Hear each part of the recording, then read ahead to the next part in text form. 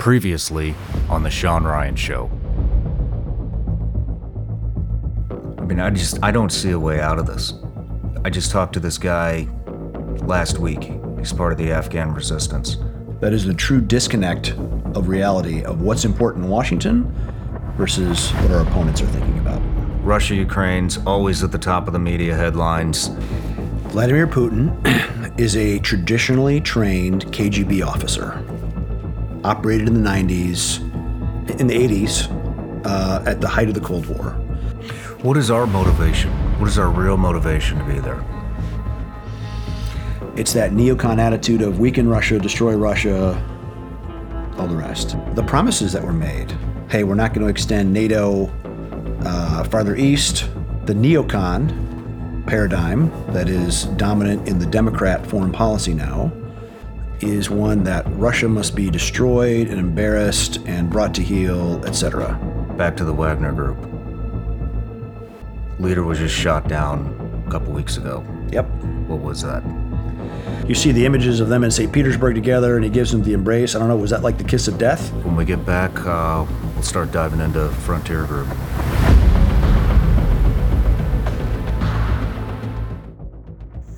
Hey everybody, this is part 2 of the Erik Prince episode. Once again, this episode has been censored by me to fit the YouTube community guidelines. If you want to see the uncensored version, it is over on my Patreon. Please head over to Apple and Spotify. Leave us a review for the podcast. Tell us how we're doing. And once again, we see you guys taking our content, making these cool reels and helping promote the show. We made it easy on you. There's a link below. There are thousands of reels from all the episodes. You can download them for free, turn them into your own creation, send them out into the world, make money on them, monetize them. All we ask is that you give credit to the Sean Ryan Show. All right, and thank you all for doing it. Cheers, everybody. Have a great rest of your week. Much love. All right, Erik, we're back from the break. We're going to talk about Frontier Group. What is it? Well, after I sold BW, the sale closed in 2010, and I'd moved to the UAE because of Somali piracy, and because they wanted to do something about it. And so I was the advisor for a program which ended Somali piracy. And I talked about that last time. We did. And that worked. And I thought, if we can do operations against pirates across hundreds of miles of unmanaged roads in Somalia, then building a mine or doing whatever in the likes of Africa maybe isn't impossible. So I started Frontier Resource Group, which was focused on early stage development of mining, geoscience, exploration kind of stuff in the African mineral space. And then while I was traveling around the world trying to raise money, passed through Hong Kong, and a tycoon said, please come and build a logistics company here that will focus on supporting big Chinese projects in Africa because they have a terrible problem with transportation and security. And so that's what started Frontier Service Group, which was a Hong Kong listed company that ended up buying and operating an air operation in Kenya, which did medevac and VIP transport. In fact, it actually did a lot of medevac support for the USG in Somalia. In fact, whenever the AFRICOM commander would visit Somalia, he would fly on an aircraft from Phoenix Aviation, which is based in Nairobi. So, and it owned a trucking company in South Africa, which did trucking of groceries and consumer goods from Cape Town and Durban all the way up through the DRC, through Malawi, Zim, etc. We did a fishing program in Mozambique for a couple of years, managing a tuna fleet, and then also did a air charter operation, air cargo operation out of Malta, and it actually managed some business jets there, which for the likes of Madonna and Guns N' Roses and that kind of stuff. So people have mischaracterized it as a PMC. There was no armed people working for the company. It was a really interesting window into how China Inc. works. And I left as more and more mainland money got involved. CITIC Group, which is I don't know if it's the largest, but it was the original SOE, state-owned enterprise, became a bigger and bigger investor in the company. And when they started requiring CCP membership, committee meetings, and all the rest, I was out. So I think that was 2.5, almost 3 years ago. But seeing how slow the decision-making process was and how everything is political on the Chinese side, it really I got to understand how Beijing makes its decisions and how all decision-making is really directed towards what the CCP wants. And I really, I got frustrated because I've had a string of bad CEOs, and there was a Chinese guy that the board could not fire. All I was I was a chairman for a while and then just a board member. Couldn't get rid of this guy. Nobody, he was failing, couldn't do it. And I read a rather interesting book called The Party. And it's a really inside look as to how the CCP is organized. And they actually have a general personnel department that assigns people into certain roles, whether it's into a company, into a private company, into a government ministry or whatever. But if people are very concerned about China taking over Africa, they have a bit of a head start, but it's a very fixable problem as well because they don't do local development the way a Western company does. Everything, if China goes to build a mine or a project somewhere in Africa, they take everything with them from China, down to the guy that cooks noodles and the barber. I mean, everything. They don't do any kind of local empowerment, extremely racist, extremely abusive towards the locals. And so all those governments are quite happy to have Western capital and Western quality of work, but the Chinese do black bag diplomacy very, very well. And so even the law of unintended consequences of all the anti-corruption stuff that the U.S. pushes for, which is a legitimate, noble goal, but it makes it so that it's very difficult for any Western companies to go operate in a very challenged, corrupt environment. Even the French, right? The French have a bribery issue. They can actually deduct it on their taxes. Really? Yeah. So it's probably appropriate that it's in some places that are not the United States. That is just how business is done. And yes, we should fight against it, but there are some things that America can't control. And I think Washington needs to probably realize that. But so China pushing into a vacuum, if a country needs, at the same time the U.S. is saying, we're going to help you with your gender issues and your whatever that might be, or green transformation in a country where people don't have electricity, don't have an all-weather road they can use, or access to clean water, the U.S. is pushing gender issues. It is a mismatch of wants versus needs. But China will come in and say, it's a huge miscalculation.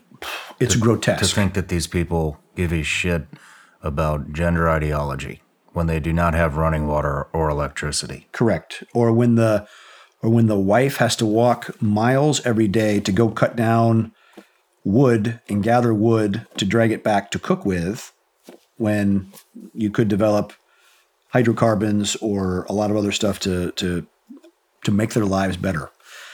But China will come in and offer, if there's a road or a dam or whatever needed, they basically come in at about 3 to 4 times what should be market retail price.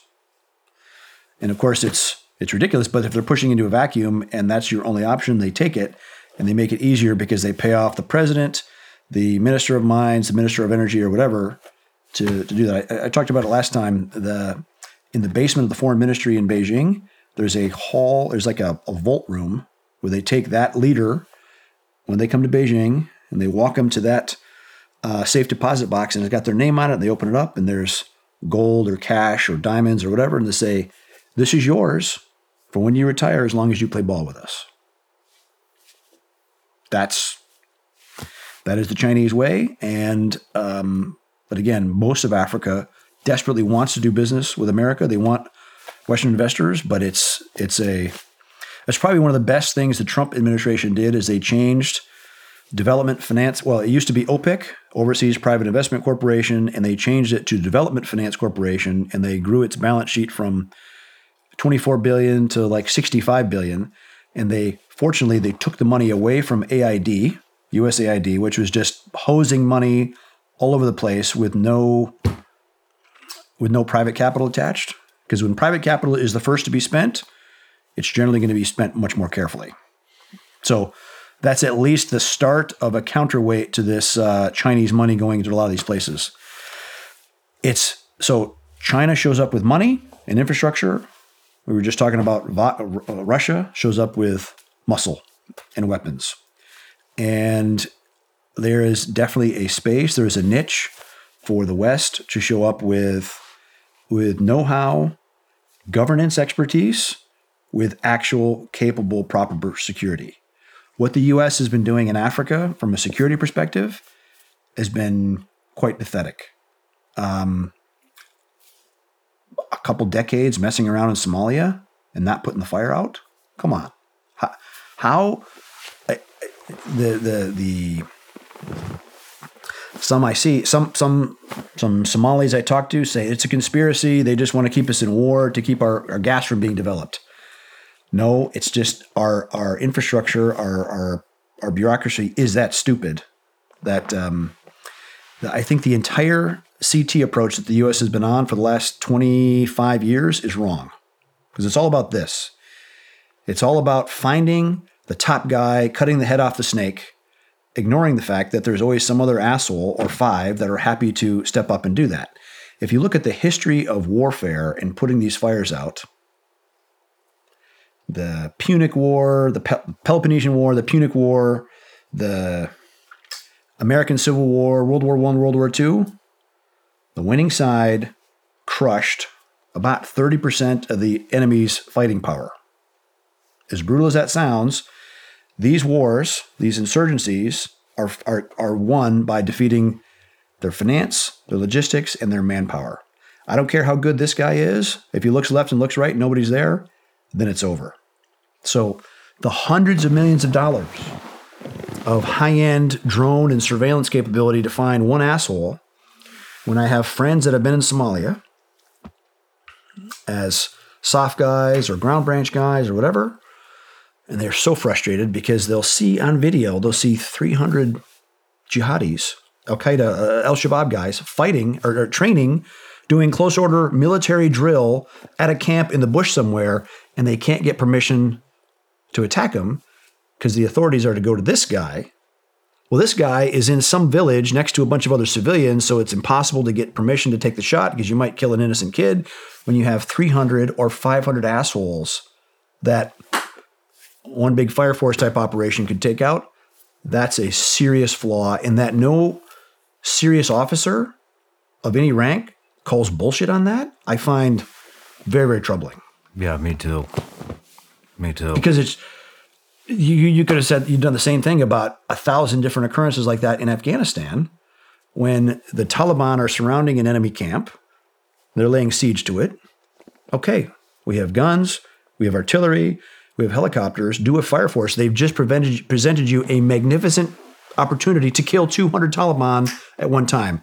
Stop this nonsense. Go back to actually what works in warfare and destroying the base of their pyramid. Makes a whole of a lot of sense. It's really not an original thought. It's just as old as the history of warfare. What do you think we should be doing in Africa? Should we be there, or is it irrelevant at this point? If look, some are all. I love internal combustion engines. I will be probably one of the last people driving an internal combustion engine. But if there are those that want to transform to an electric economy, all those minerals are going to come out of Africa. That's where the vast majority of that supply is. And so competing there, right? So I think one of the reasons the Russians have been helping to tip over all these Francophone countries, Mali, Burkina, Niger, Guinea, Gabon, I would say Chad or Congo Brazzaville probably be next. Is about dominating the world's supply of yellowcake, of uranium. You've spent a lot of time in Africa. Yes, and it continues to be a struggle. The Russians have moved in with muscle. They're gonna roll up the Sahel if we're not careful. There are ways that the U.S. should push back that can, and you do it through commercial and through. I hate to sound like I'm beating a drum, but I am. But a private approach, because it allows you to operate with and through a foreign government, a host government that desperately wants the help, that doesn't have all the stigma, all the bureaucracy, and the expense that comes with sending conventional uniformed U.S. forces. It is a great opportunity. We should use a lot more SOF personnel in a long-term advising, mentoring role where they live with. It's not a JSET. It's not a 2-week exercise where they deploy and they do some training. No, we should have SOF guys that speak the language, that attach themselves in these places, because they will serve like a skeletal structure that indigenous military at first depends on, but it learns a lot from. And if you provide that leadership, intelligence, communications, medical, logistics expertise to those units, it works a lot better.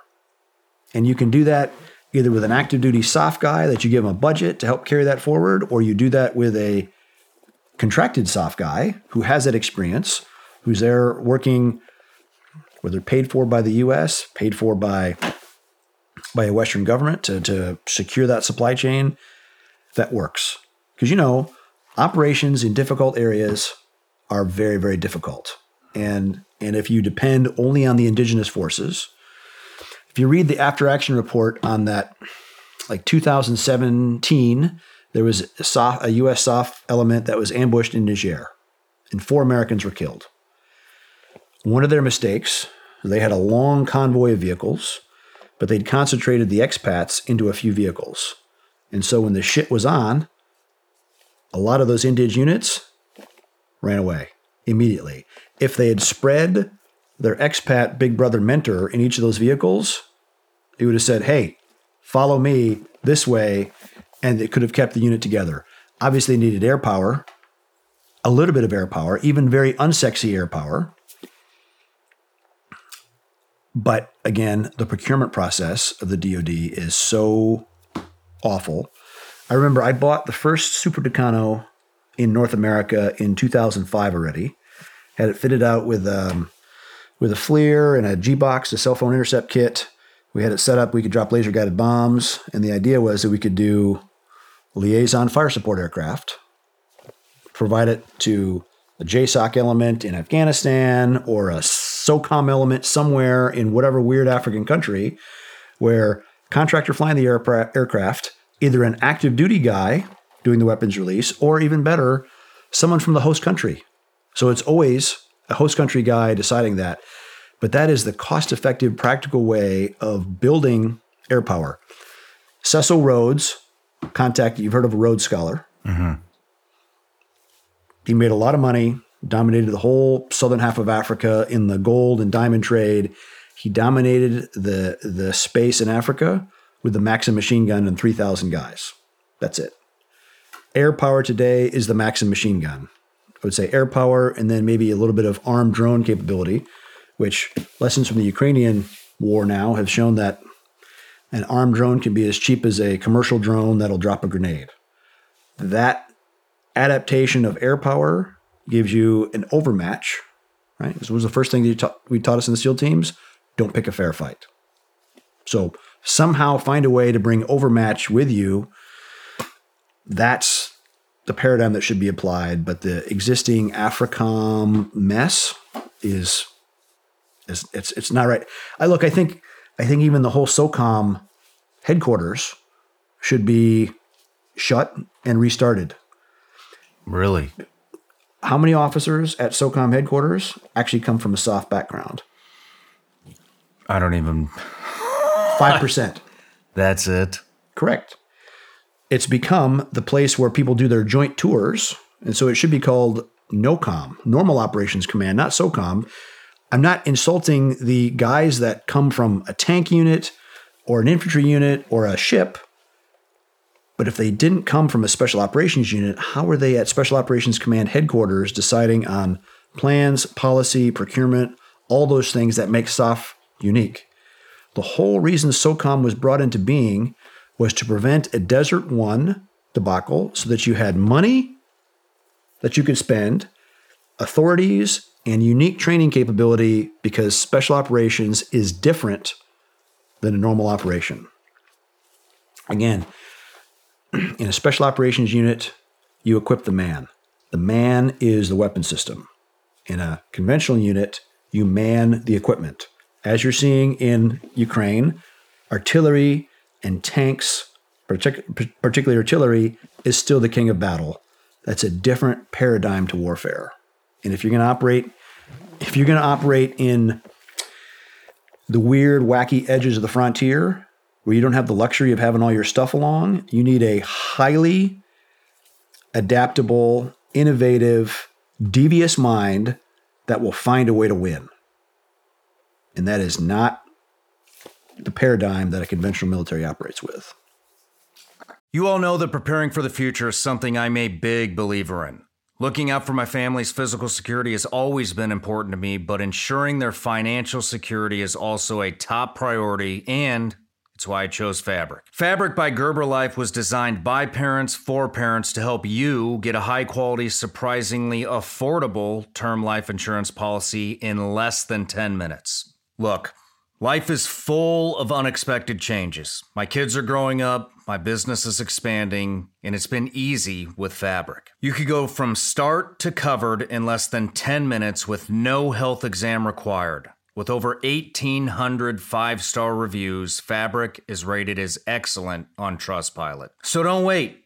Make this your top priority too and join the thousands of parents who trust Fabric to protect their family. Apply today in just minutes at meetfabric.com/Sean. That's meetfabric.com/Sean. meetfabric.com/Sean. Policies issued by Western Southern Life Assurance Company, not available in certain states. Prices subject to underwriting and health questions. How many of you have logged into your Netflix, Amazon, Hulu, whatever your streaming platform is, only to find the same mind-numbing content over and over and over again?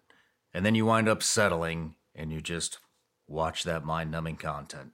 Maybe it's time to spend your time learning something that's inspiring and that could possibly improve your life. That's why I'm so excited that Hillsdale College is offering more than 40 free online courses in the most important and enduring subjects.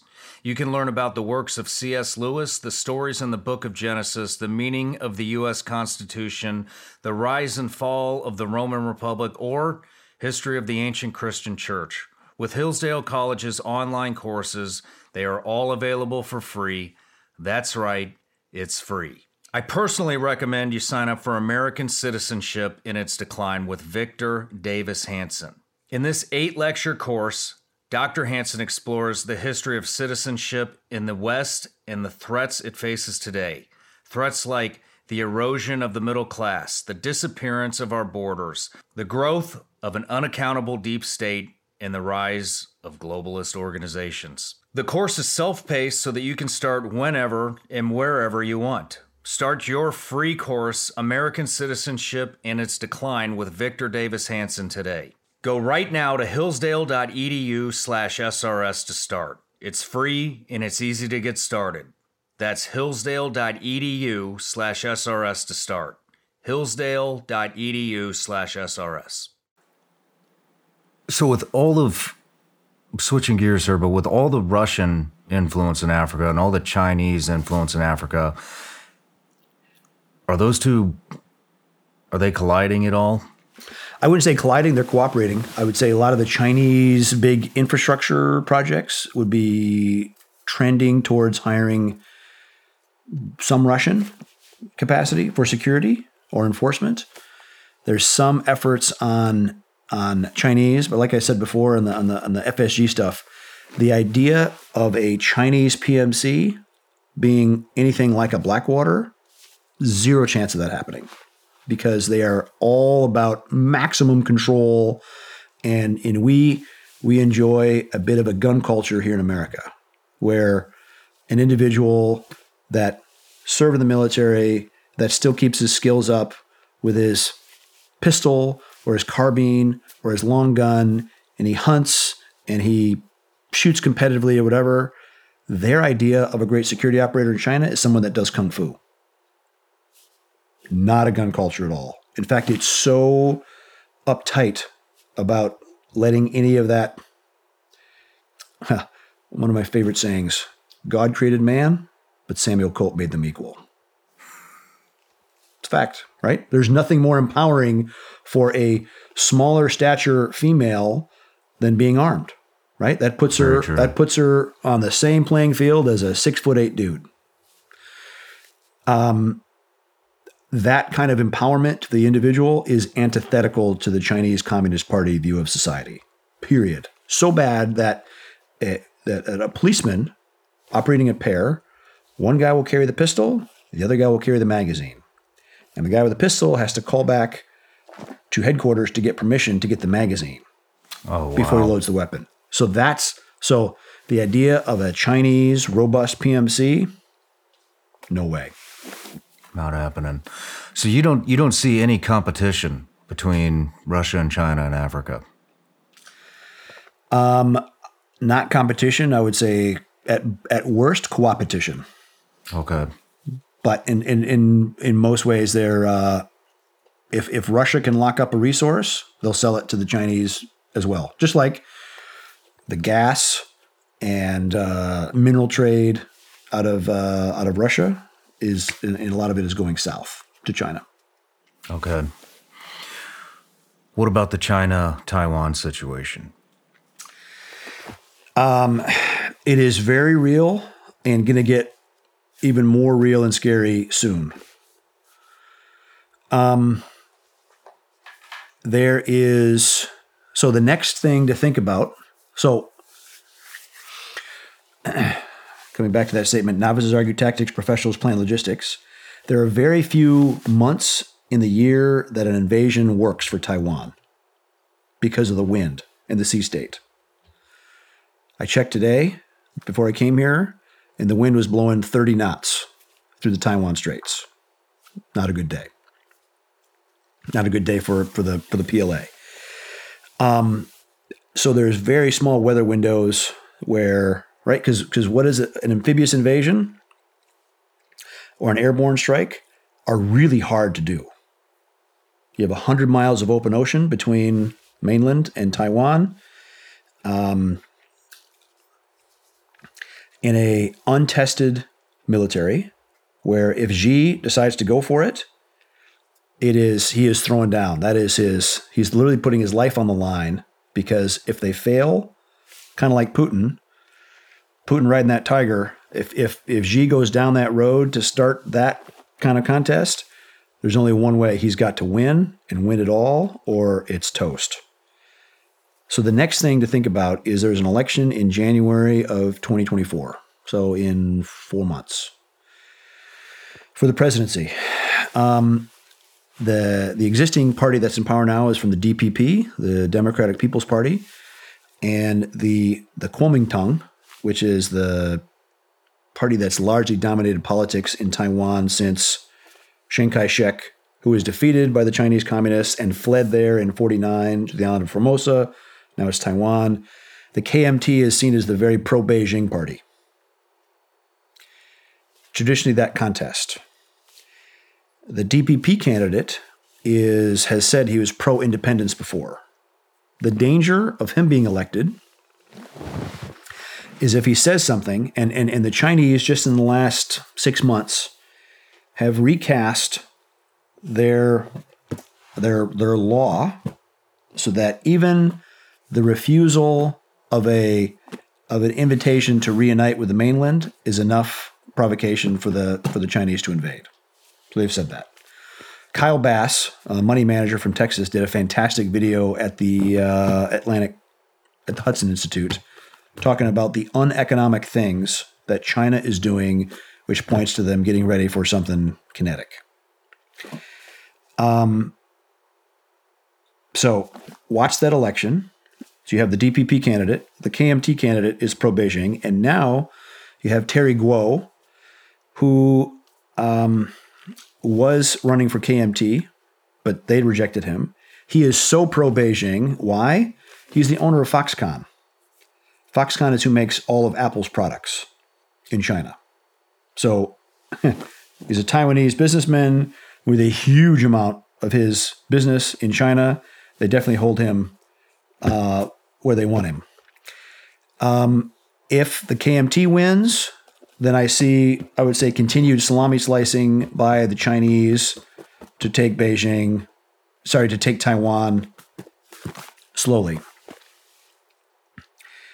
All scenarios are not great because you have massive firepower organized on the Chinese mainland, all focusing there. And like I said, anything that can be identified as a target can be smashed, including aircraft carriers with 5,000 Americans on board, etc. Our submarine fleet will be more important, essential than ever. That's the only thing that could get in any way close.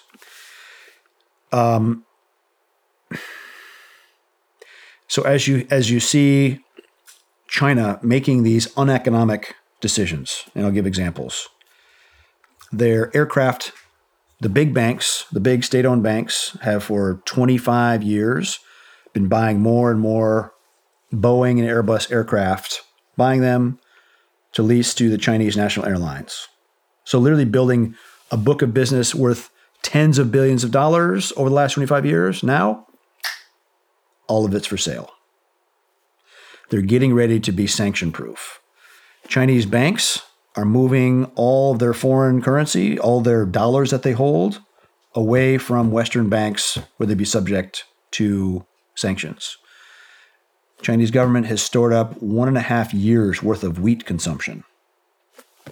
So just as recently as last fall, when you had severe food shortages during the party convention, so that was October of 2022, important, Xi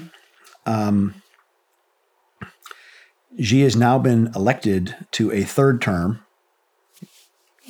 Really, since Mao, the party leaders served 2 5-year terms, 10 years and out. Xi said, oh no, I'm staying. And so he's now a third term, and he's basically president for life. He has replaced all the finance people in his cabinet with people that ran the missiles, the Air Force, and the Eastern combat regions. So he's really replacing financial technocrats with pipe hitters. He, at the party congress, where he gave his speech to the whole 1,000 people in this room, Hu Jintao, his predecessor, he literally had him hauled off and dragged out of there as I'm in charge now, you're not. And then replaced any of the other people in the Politburo from Hu Jintao's clique with his own lackeys. So he has assembled absolute total control of the Chinese state. It's bad.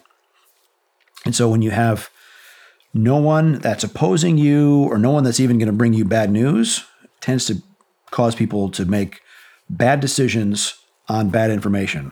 Kind of like Putin had, saying, oh yeah, we'll be great in Ukraine. It'll go swimmingly well. At least the defense of the Ukrainians has, I would say, caused another level of pause on the Chinese before they go all in on seizing it. Why does Taiwan matter to America? Because they make 90% of all the high-end computer chips that literally make our way of life possible. Whether it's the chips in the camera filming this, the chips in the phone that you're watching this on, to the chips in the car, to the chips in aircraft, to you name it, all the high-end, 90% of them come from Taiwan, and about 50 to 60% of the mid-range ones. So like the amount of value to the greater global economy resident there is dangerously high. And there's billions of dollars being spent to build other chip plants in Korea or Japan or the United States in Arizona. But that's years from now. And it's an exceedingly difficult, precise thing to make. As you can imagine, fitting that many microprocessors on a few millimeters of silicon. So what does this look like? I had an old frogman buddy, Tad Devine, may he rest in peace. He, as a UDT, before there were SEAL teams, he did a hydro survey of all the beaches of Taiwan in like 1959. I said, Tad, is there any good beaches there? He said, no, there's no good beaches for hydro. Thank God. But the few that there are would be right in the north and the southern tips.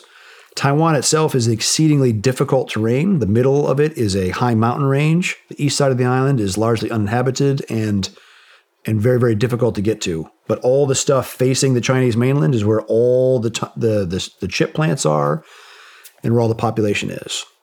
The best thing that could be done, because there's not any silver bullet weapon system. There's not some magical aircraft or missile or even submarines at this point that would deter an invasion. I think if the U.S. funded or organized or encouraged a serious home guard to be built in Taiwan.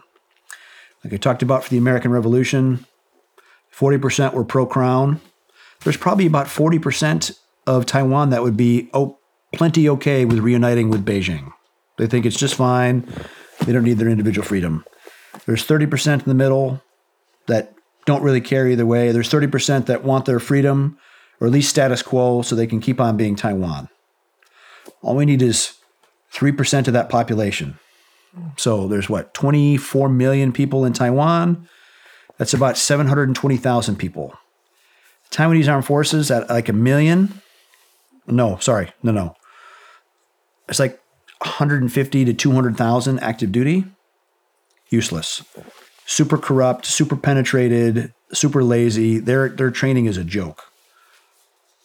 If a home guard of even 500,000 people were equipped and trained with basic firearms, basic demolitions, teach them how to do a claymore, an EFP, a good roadside bomb, so that you create real uncertainty about how quickly an invasion, an occupation, and domination could be accomplished. Anytime you're going to do an invasion, the first 24 to 48 hours are very, very in question for the invading force. Look at any airborne assault, whether it's Normandy.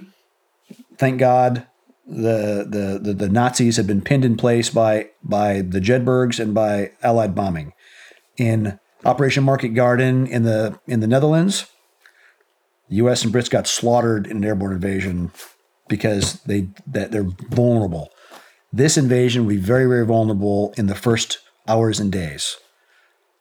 The thing that the Beijing planner could not account for is 500,000 people that are gunned up, that live in those areas, and they say, not today.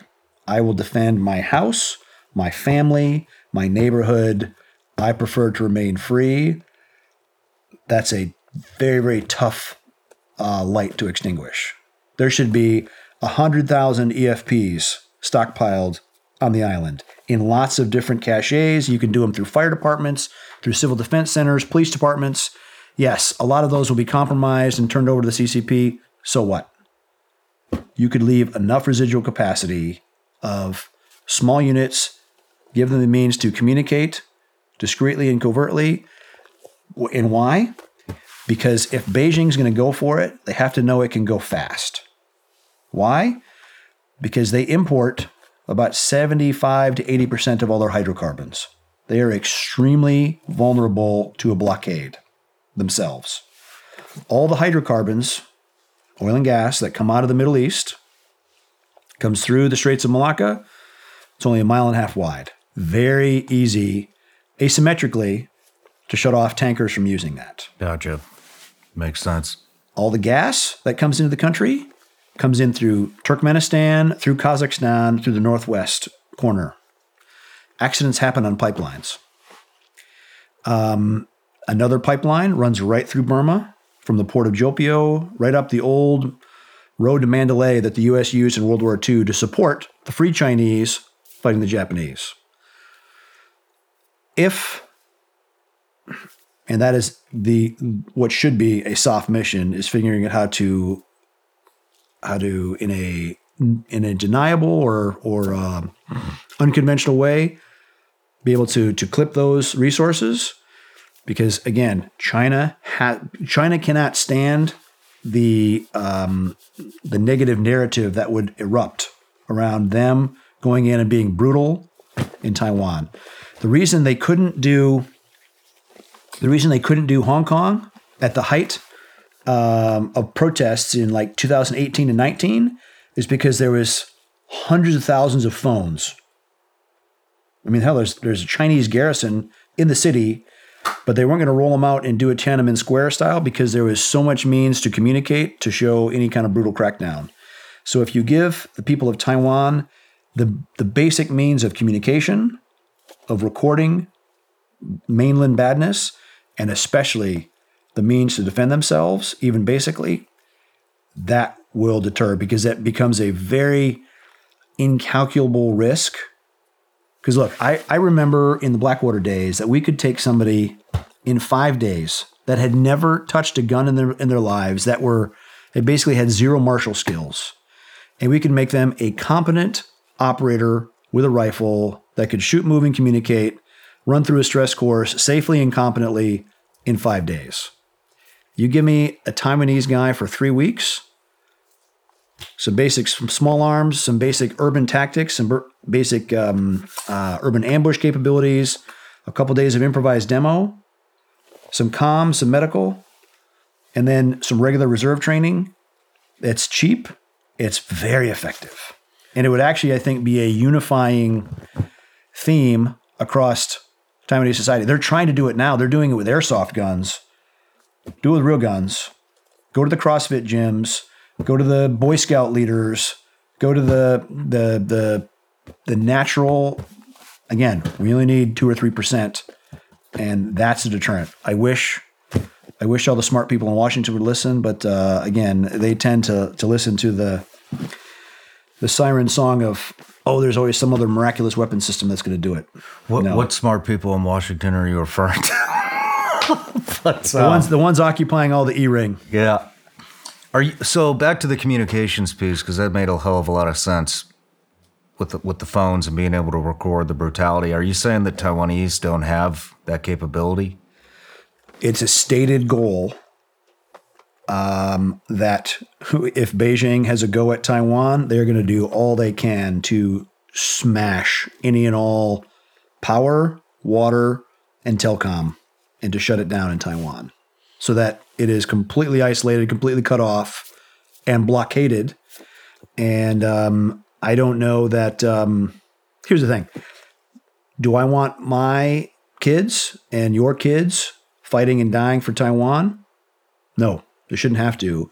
We can empower Taiwanese, that 3% of that population, give them the means to defend themselves. That's enough of a deterrent factor. Because again, the frustrating thing about the Pentagon for me is that they keep running. They're going to run the same playbook that the Chinese would be expecting, and then we'll be surprised when aircraft carrier battle groups get smoked. Yeah. I mean, if Taiwan, were those percentages that you rattled off, was that for global? Was that for the world's computer chips, or was that U.S.? Global. Why aren't more countries involved in this? In producing them? Why aren't more countries concerned about Taiwan? It seems like the U.S. is the only one concerned, and it seems like only about half of the U.S. is concerned. Look, the Europeans are waking up. The Koreans are very concerned. The Samsung, LG, they're spending billions of dollars building more chip capacity, but the really high-end chip capacity is still resident only in Taiwan. That needs to be replicated elsewhere. How are how are more nations not? It's a good question. Look, the Japanese are highly concerned. Also, I guess it makes sense. I mean, we saw this. I don't know what it's called other than stupidity. We saw the stupidity with the gas coming from Russia into Europe. Yeah, Trump called it when he said, "Hey, Germany, wake up, or you're going to be, subjugated to Russian gas." And they laughed, and I don't understand the German mindset, because they even after the invasion, they still shut down nuclear plants. Nuclear is clean, highly efficient, and effectively renewable, because you can reprocess the fuel and use more of it and use it again. I don't understand the green mind blob that's overtaken the Germans. But even the Japanese are doing significant reforms to their defense and trying. That Prime Minister Kishida has been trying to do that. But at the same time, he's getting arm twisted by Rahm Emanuel, the U.S. ambassador, to adopt all this LGBTQ whatever legislation, which is a complete distraction from a very conservative Japanese society that's trying to prepare to defend themselves from a mortal Chinese threat. But again, gender seems to be a greater priority for the Biden administration than for preparing against or deterring against any conflict from China. Why are we seeing this gender ideology just consume everything? It's just it's spreading everywhere. It's in schools. It's in advertisements. My it's in stores. Uneducated guess is that the massive lobbying and information capacity that was spooled up to promote and get gay marriage approved, when suddenly it was, you had all this idle capacity, and somebody put more funds into it to say, all right, let's push gender. And I think I was talking to a psychiatrist friend of mine, because I asked him, I said, what is causing this gender thing? He said, every decade or so, there's 3% of population that's highly susceptible to suggestion. And in the 90s or the 2000s, it was anorexia and bulimia, and that was the issue that people were wrestling with. And now it's become gender. And so to actualize yourself and to get attention and all the rest, and especially reinforced and amplified by all the maladies and bad things that come with social media, you have this gender cult, which is wrecking society. What do you think it stems from? Is it the money behind it? Is it the surgeries? What is it? I think it's they've created a lifelong patient. Correct. A lifelong patient, and the doctors and the surgery centers that actively get involved in this need to be held to account, because how is this not a violation of the Hippocratic Oath? Ladies and gentlemen, it has been a minute since I've done a Bubs Naturals commercial, but it has not been a minute since I've taken the best shit of my entire life. Actually, just knocked one out this morning. It was amazing. And I'm going to give you the secret. You ready? Here's the secret. You want the secret for the best shit of your entire life that you could do, I don't know, every day, maybe multiple times a day? Here's the secret. Bubs Naturals Collagen Peptide says it's good for joints, hair, skin, and nails. I'm surprised they don't put on there, it'll give you the best shit of your entire life, but hey, I get it, right? And you mix that with the Halo Creamer, that's MCT oil. Put these two together, you're gonna have a explosive hell of a day. These things are both Whole30 approved, NSF certified, and USDA approved. So there's that. On top of that, hold on, wait, there's more. If that doesn't get you going, which I guarantee you it will, you've got Bub's New Coffee. So this is the first ever coffee bean Whole30 approved, if you can believe that. And we all know coffee can, speed things up a little bit in the morning. But hold on, wait, there's more. Apple cider vinegar gummies. Guys, I'm going to be honest. I don't know exactly what these things do for you, but here it says promotes energy, immune support, promotes healthy digestion, and supports healthy metabolism. I can tell you one thing. Good luck just eating one of these things, because at the end of the night, I will crush an entire bottle of these. That will not give you the best shit of your life. I wouldn't recommend it. It will speed things up, but you may not like the final outcome. And hold on, wait. There's more. There's more. Bubs came out with a lot of new products.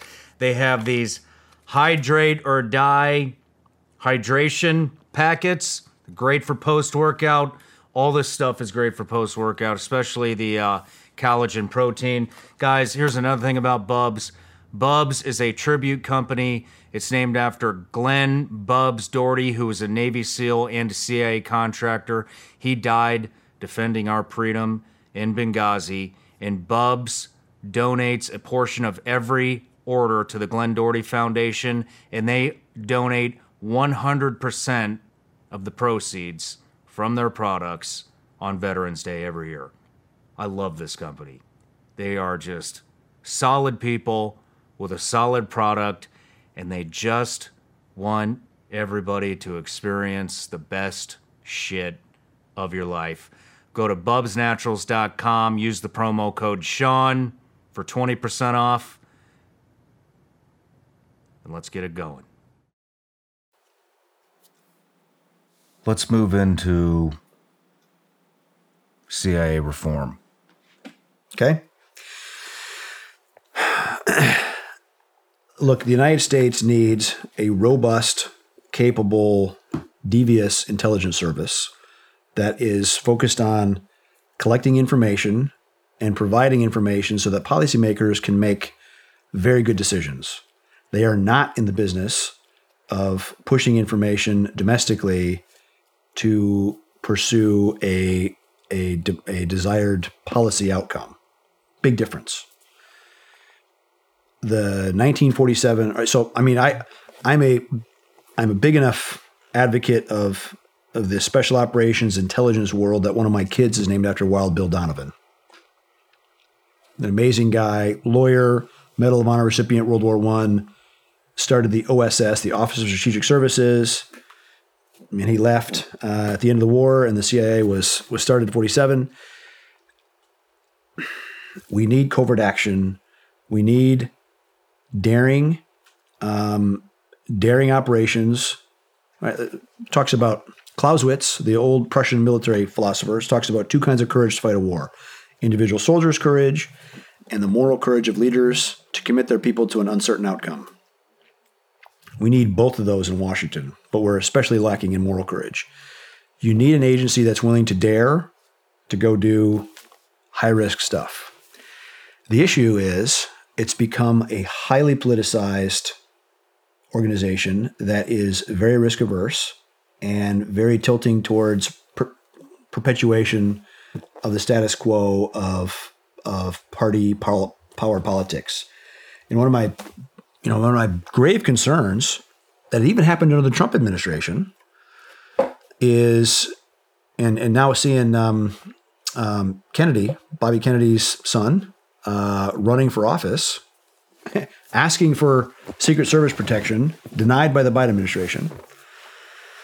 But whatever happened with the Kennedy assassination, there was a Warren Commission.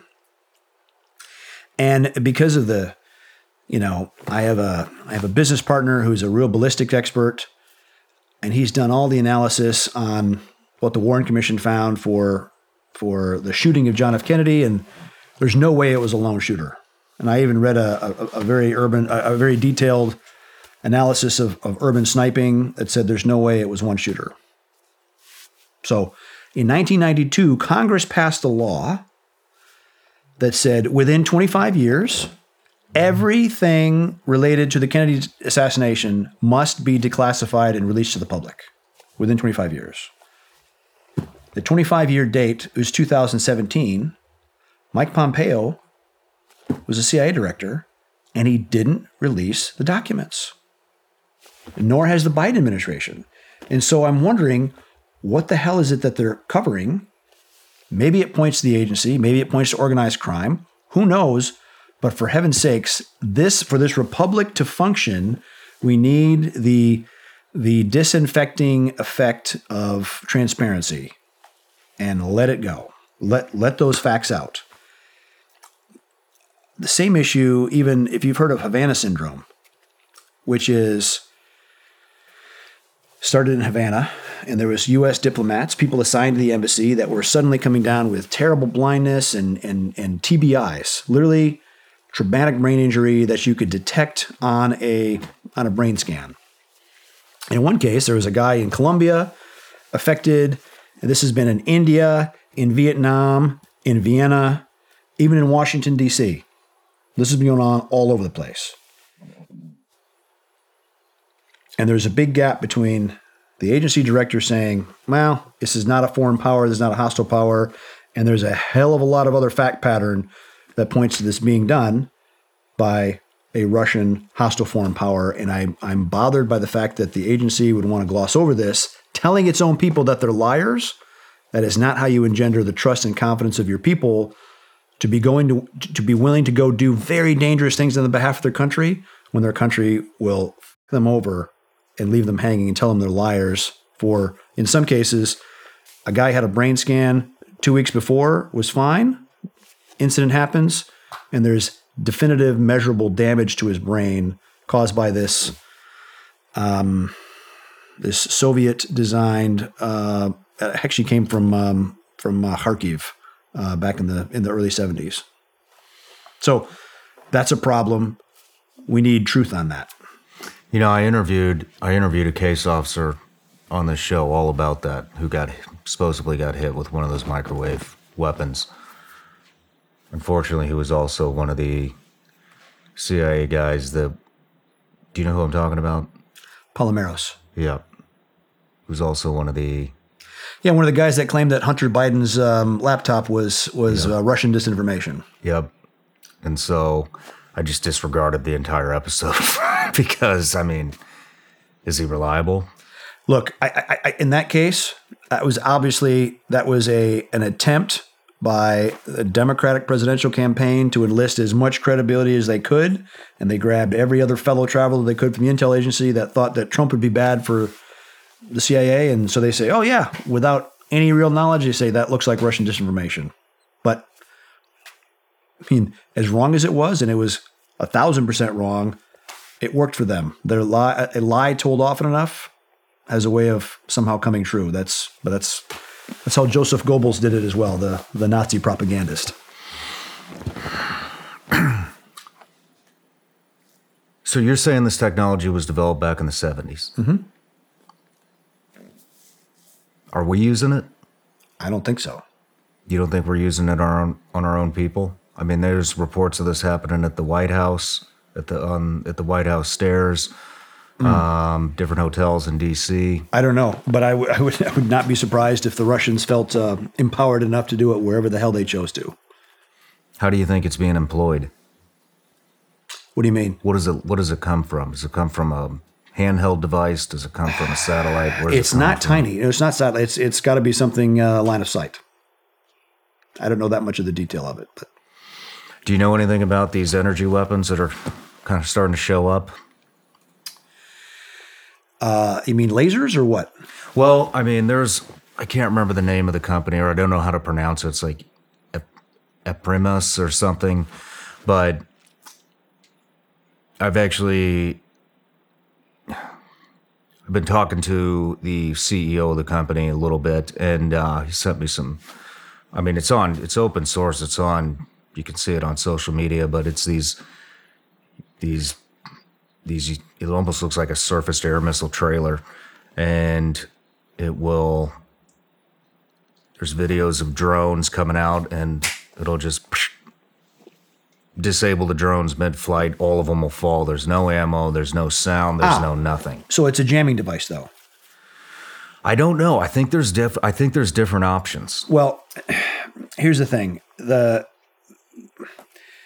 There's autonomous drones, which is going to navigate its way. You're going to launch it, and it's going to navigate its way to a point and crash into something.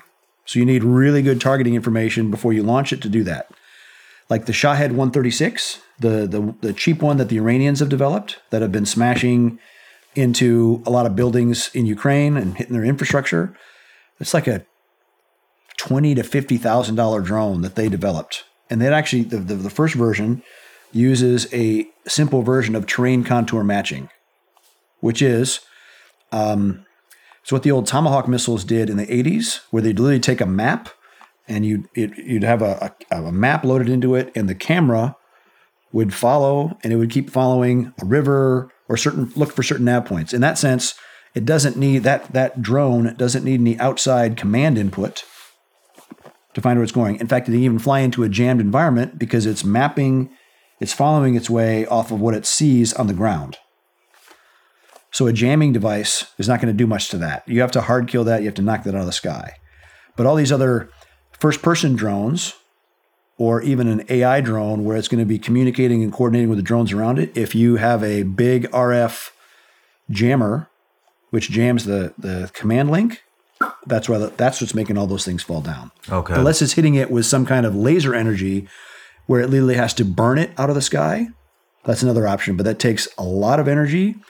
And in a sandy or humid environment, if you remember shooting the soft lambs and you're lasing a target back in the SEAL days, sand, dust, snow does terrible things for a laser beam. Interesting. I believe it was the laser beam. It was a laser beam that was frying the circuits or whatever it does. It could be the Durkheim system, which is fitted on TF-160 Chinooks or high-end birds or Air Force One, is a directional infrared countermeasure, and that's a laser that it detects the launch, and the laser literally burns the seeker head to break the lock. Interesting.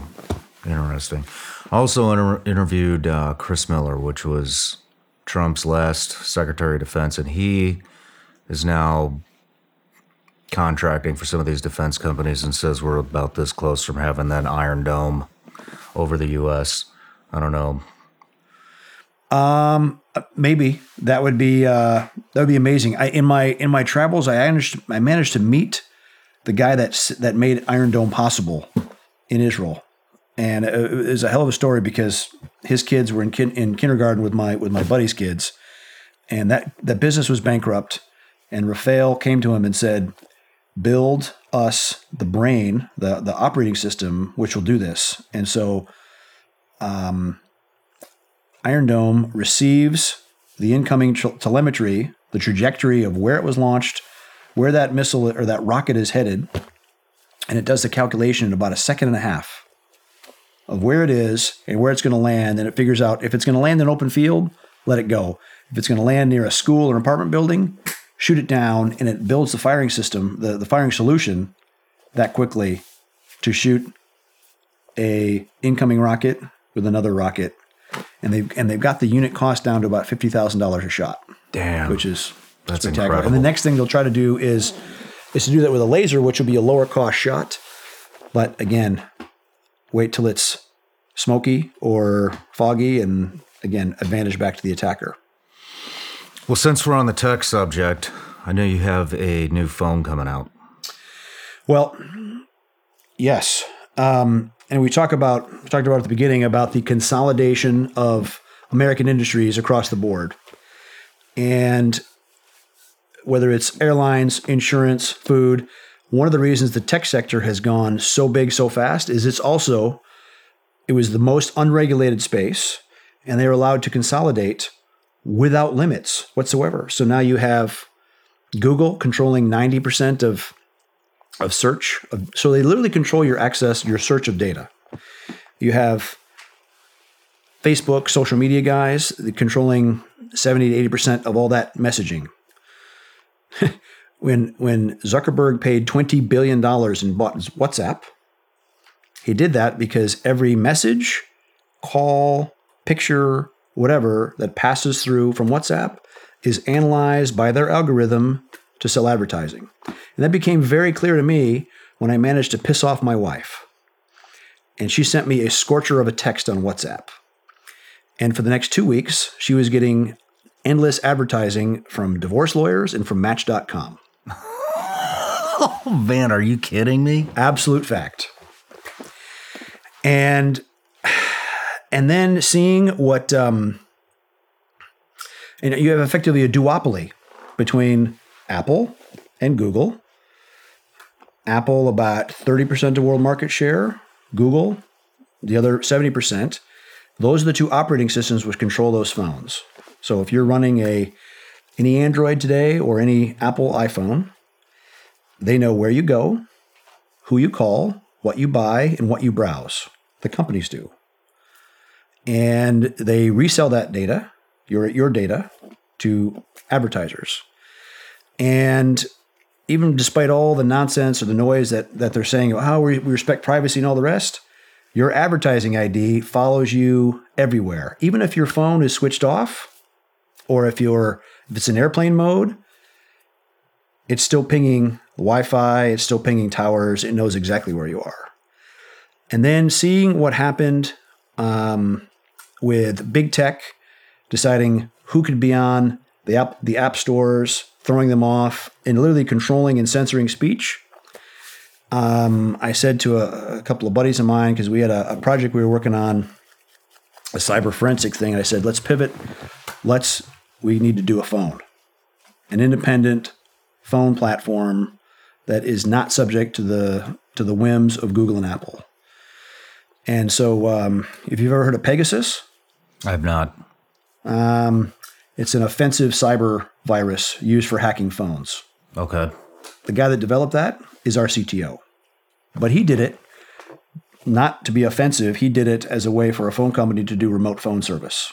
They send you a text, they click on it, fix your phone, and then leave. When it became offensive, he left and he went and built a very secure phone, which is still used by governments today.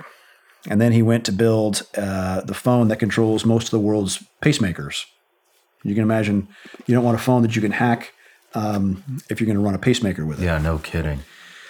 So we'll deliver the first 500 units next month. It's our hardware. It's Android-based, but it's all our code. Our phone, not made in China. Supply chain not coming from China. With our operating system, with our own store, antivirus, VPN, and secure messenger. And look, if you're 16 years old and you posted what you had for breakfast on Instagram, it's probably not for you. But if you're an adult that cares about where you go as your business, and it's not to be your data is not to be traded on with everyone, that's something to think about. So we'll sell a phone for just under $1,000, comparable in speed, storage, camera quality to the highest end of what the other guys sell. But our operating system does not contain any of those hooks for harvesting and selling your data. So it's a proprietary phone and hardware. Correct. Operating system, hardware, all the rest is called unplugged. And we're pretty excited about it. It also, it comes with with an actual kill switch. Because again, if you turn this phone off and you separate this, it separates the electronics from the battery so that off is off. And so you buy it for just under $1,000. The second year, you'll pay $10 a month, and we guarantee that none of your data is collected, stored, analyzed, or resold. If you still want to use other secure messaging apps like Signal or Threema or Telegram, that's available in our app store. We even have... Is it necessary? Would it be necessary at all to have Signal other than contacts? Nope. No. We have our own secure messenger. It works voice call, video call, and our messenger generates a new encryption key every call. No shit. Yes. Incredible. And because it's our app store, it's not Apple's, it's not Google's. We even have a lot of the apps that are not allowed in those stores, like even an app for people a dating app for people that are unvaccinated, for example, right? Because the Silicon Valley wizards deemed that was too controversial. So people that are in favor of free speech and freedom of expression and thought should find a residence here in what we're doing. When you use the messenger, Yep. So let's say, how do I say this? Does it have to be phone to phone? What's it called? Unplugged? Unplugged. Does it have to be unplugged phone to get the secure? Our messenger also fits. You can put it on a iPhone, or you can put it on any other Android right now. Those phones will still have an ad ID, so if you're using that phone, that data will still be tracked, but the phone call itself will be secure, highly secure. So that phone to iPhone, that's secure. Yep. iPhone to iPhone, not. Or Look, whatever. WhatsApp to WhatsApp. Unplug Messenger. We realized that a lot of people communicate through a lot of different means, and so we wanted our messenger to be compatible. We'll soon have a function where we can go from unplug Messenger and push it to a Signal. Okay. If you're only using Signal.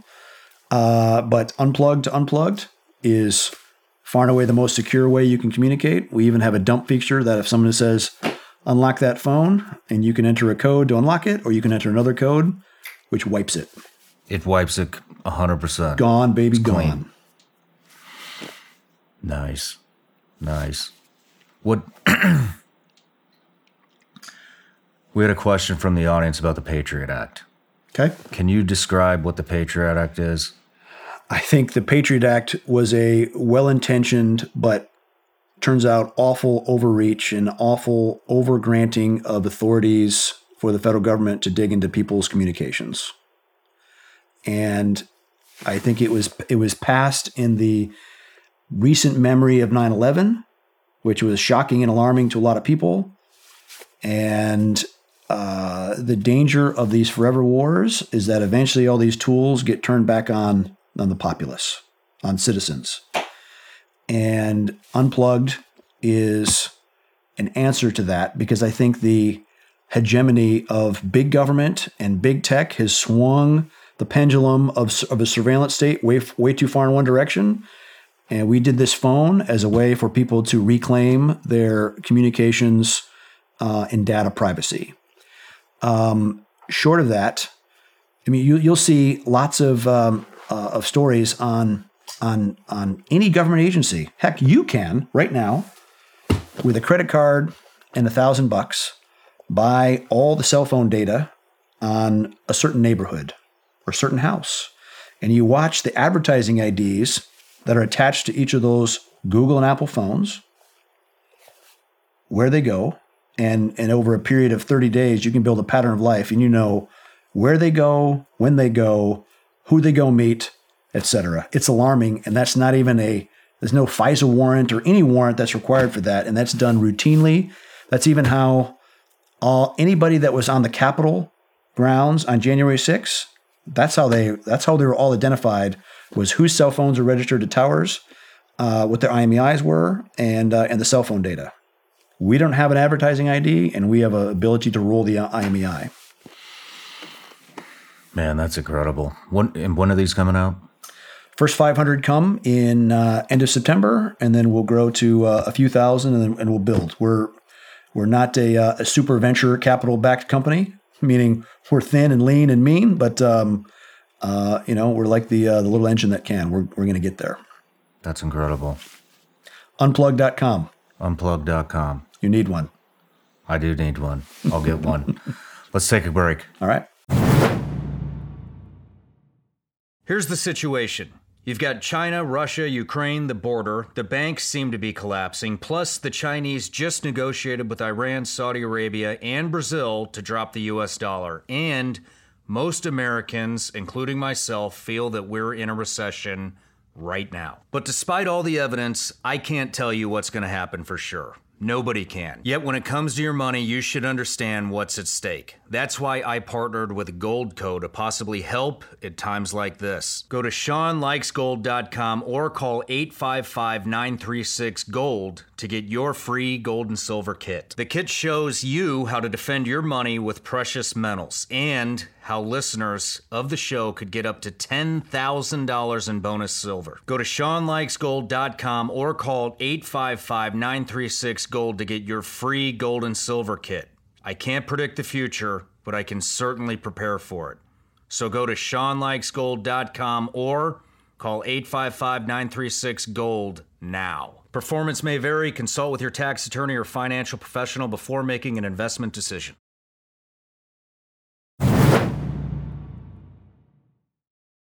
Today's show is brought to you by HelixSleep.com. Sleep, especially as you get older, is so critical, especially that deep, comforting sleep. Go to HelixSleep.com and take the sleep quiz. I took it, and I was matched to the Midnight Lux. I've always struggled to get a full night's sleep. After years of operating overseas, some days my back is just absolutely shot. But not anymore. I've had Helix Sleep Mattress for over a year now, and it leaves me feeling refreshed and ready for the day every day. Plus, their enhanced cooling features keep me cool all night long. Helix knows that everyone's unique, so they have several different mattress models to match based on your body type and sleep preferences. Once you match, your mattress comes right to your door, shipped for free. Helix has a 10-year warranty and even has financing options for flexible payment plans.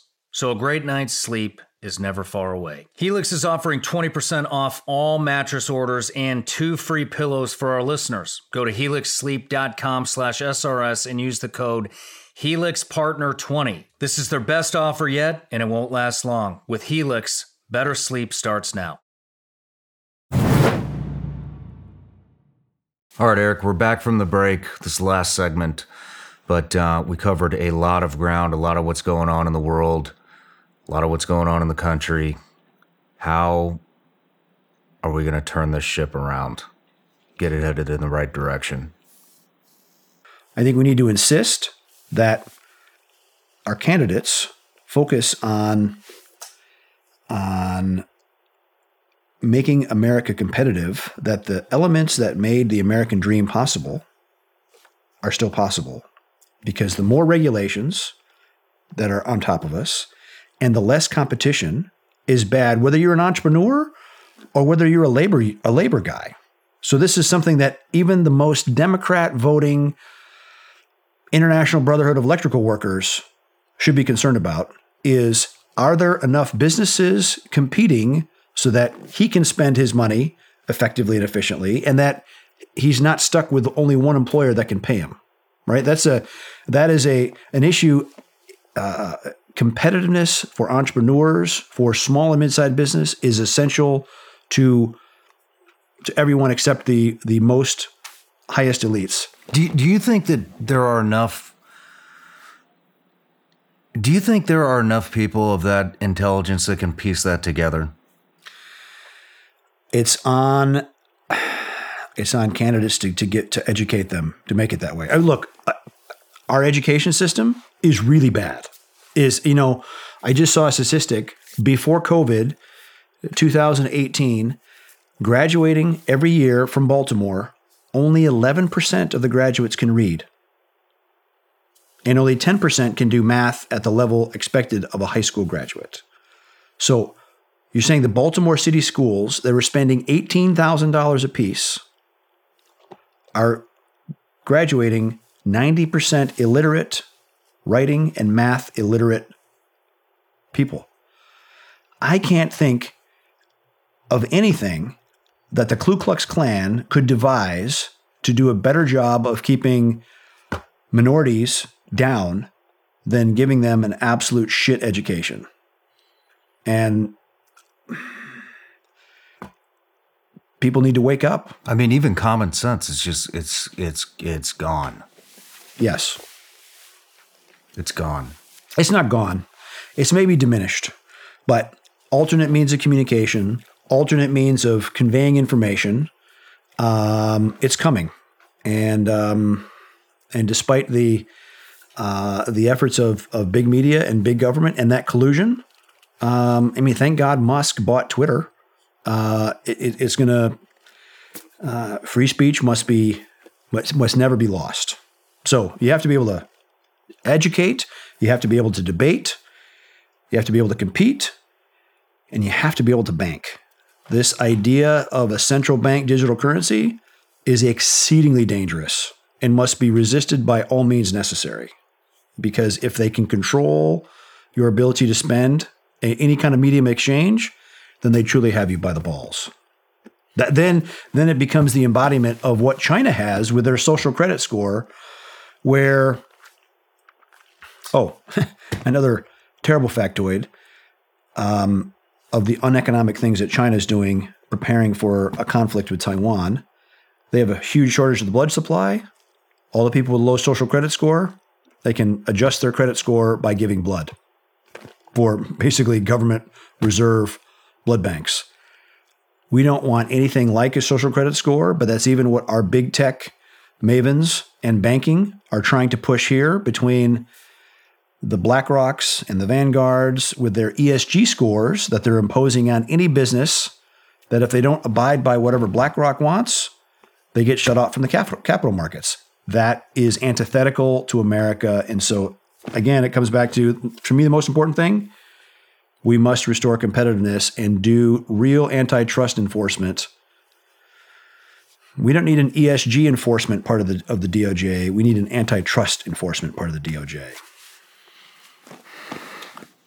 How does the country unite? Good times have a way of producing soft men. Soft men produce hard times, and it comes back around. And I hope that America does not have to go through hard times to wake up and to be reminded of what all the things we have to take granted for. Regardless, even if you are the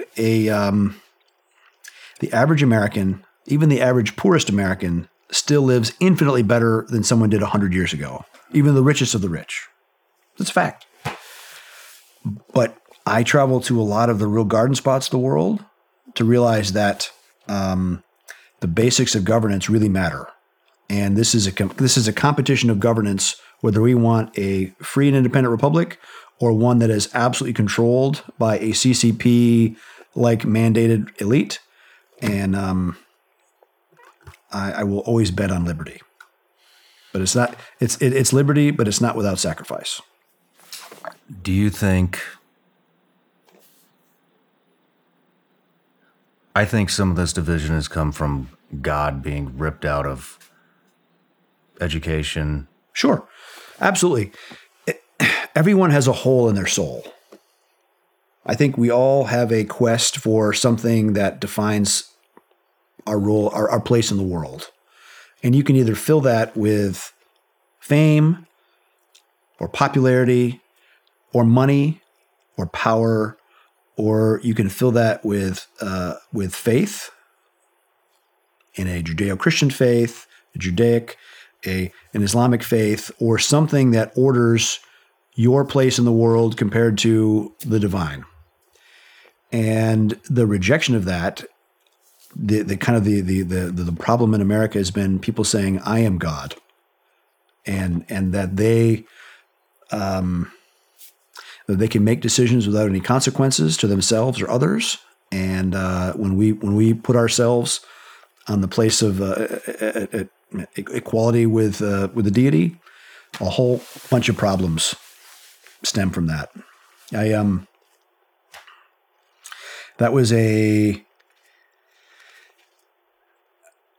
I'll never forget having to do the first death notifications of the guys that died working for BW, and tried to provide them and the families with as much support as possible. And we even hired a chaplain. We hired the former chief chaplain of the Marine Corps, Father George Pucciarelli. He'd actually been on the ground in Beirut when the Marine barracks was bombed in '83. Full career as a Navy captain, but was the chief chaplain of the Marine Corps. And I convinced him to come out of retirement to be our company chaplain. And he was the design of a great chapel at Blackwater, because I figured we'd given our guys the best colleagues, the best training, the best equipment, and I wanted to afford them the ability to have some kind of a spiritual understanding, a relation with their creator, and we were going to build a chapel. And instead of building that, the entire federal government came for us, and I ended up paying lawyers and ended up selling the business. But it's an unfinished business for me. What was his name? Father George Pucciarelli. What drew you to him? I looked for a strong old school priest that understood faith, and he understood the challenges of wartime and ministering to the men and the challenges that they faced out there doing it. The challenges it put on their marriage, the challenge that it put on their relationship with their colleagues.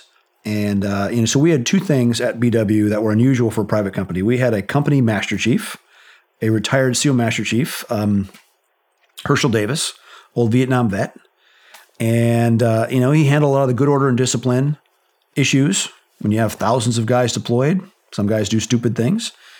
And then Father George took care of, he did baptisms, he did weddings, he did a lot of marital counseling and all the things that went with having lots of guys deployed. I did not know you were tied in with Herschel Davis. Of course. That guy lived on my same block. Really? Where I grew up. He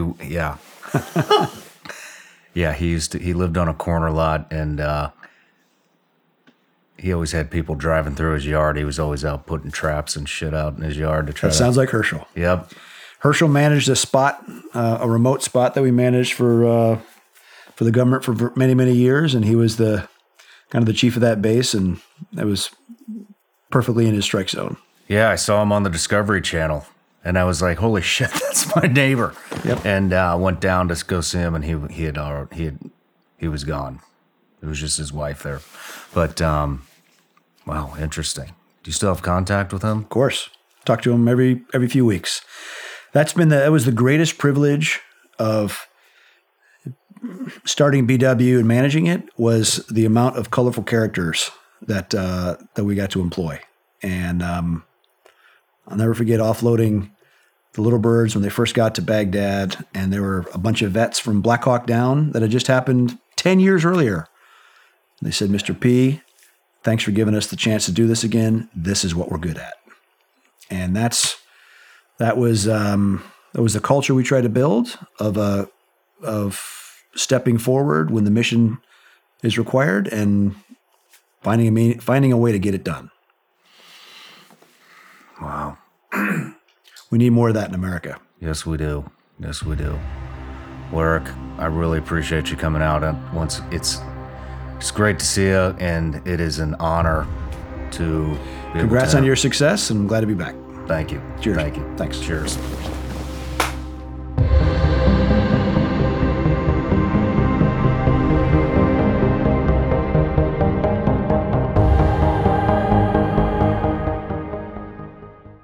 The Bigger Pockets portfolio of podcasts are worthy of your investment. We're having a real conversation as real estate investors. New episodes available every day. It's important to buy where it makes money and not necessarily where you want to travel to. Bigger Pockets, On the Market, Rookie Real Estate, or Money Podcast. The purpose of flipping is to create more cash so then you can reinvest into other types of properties. The Bigger Pockets Podcast, on YouTube or wherever you listen.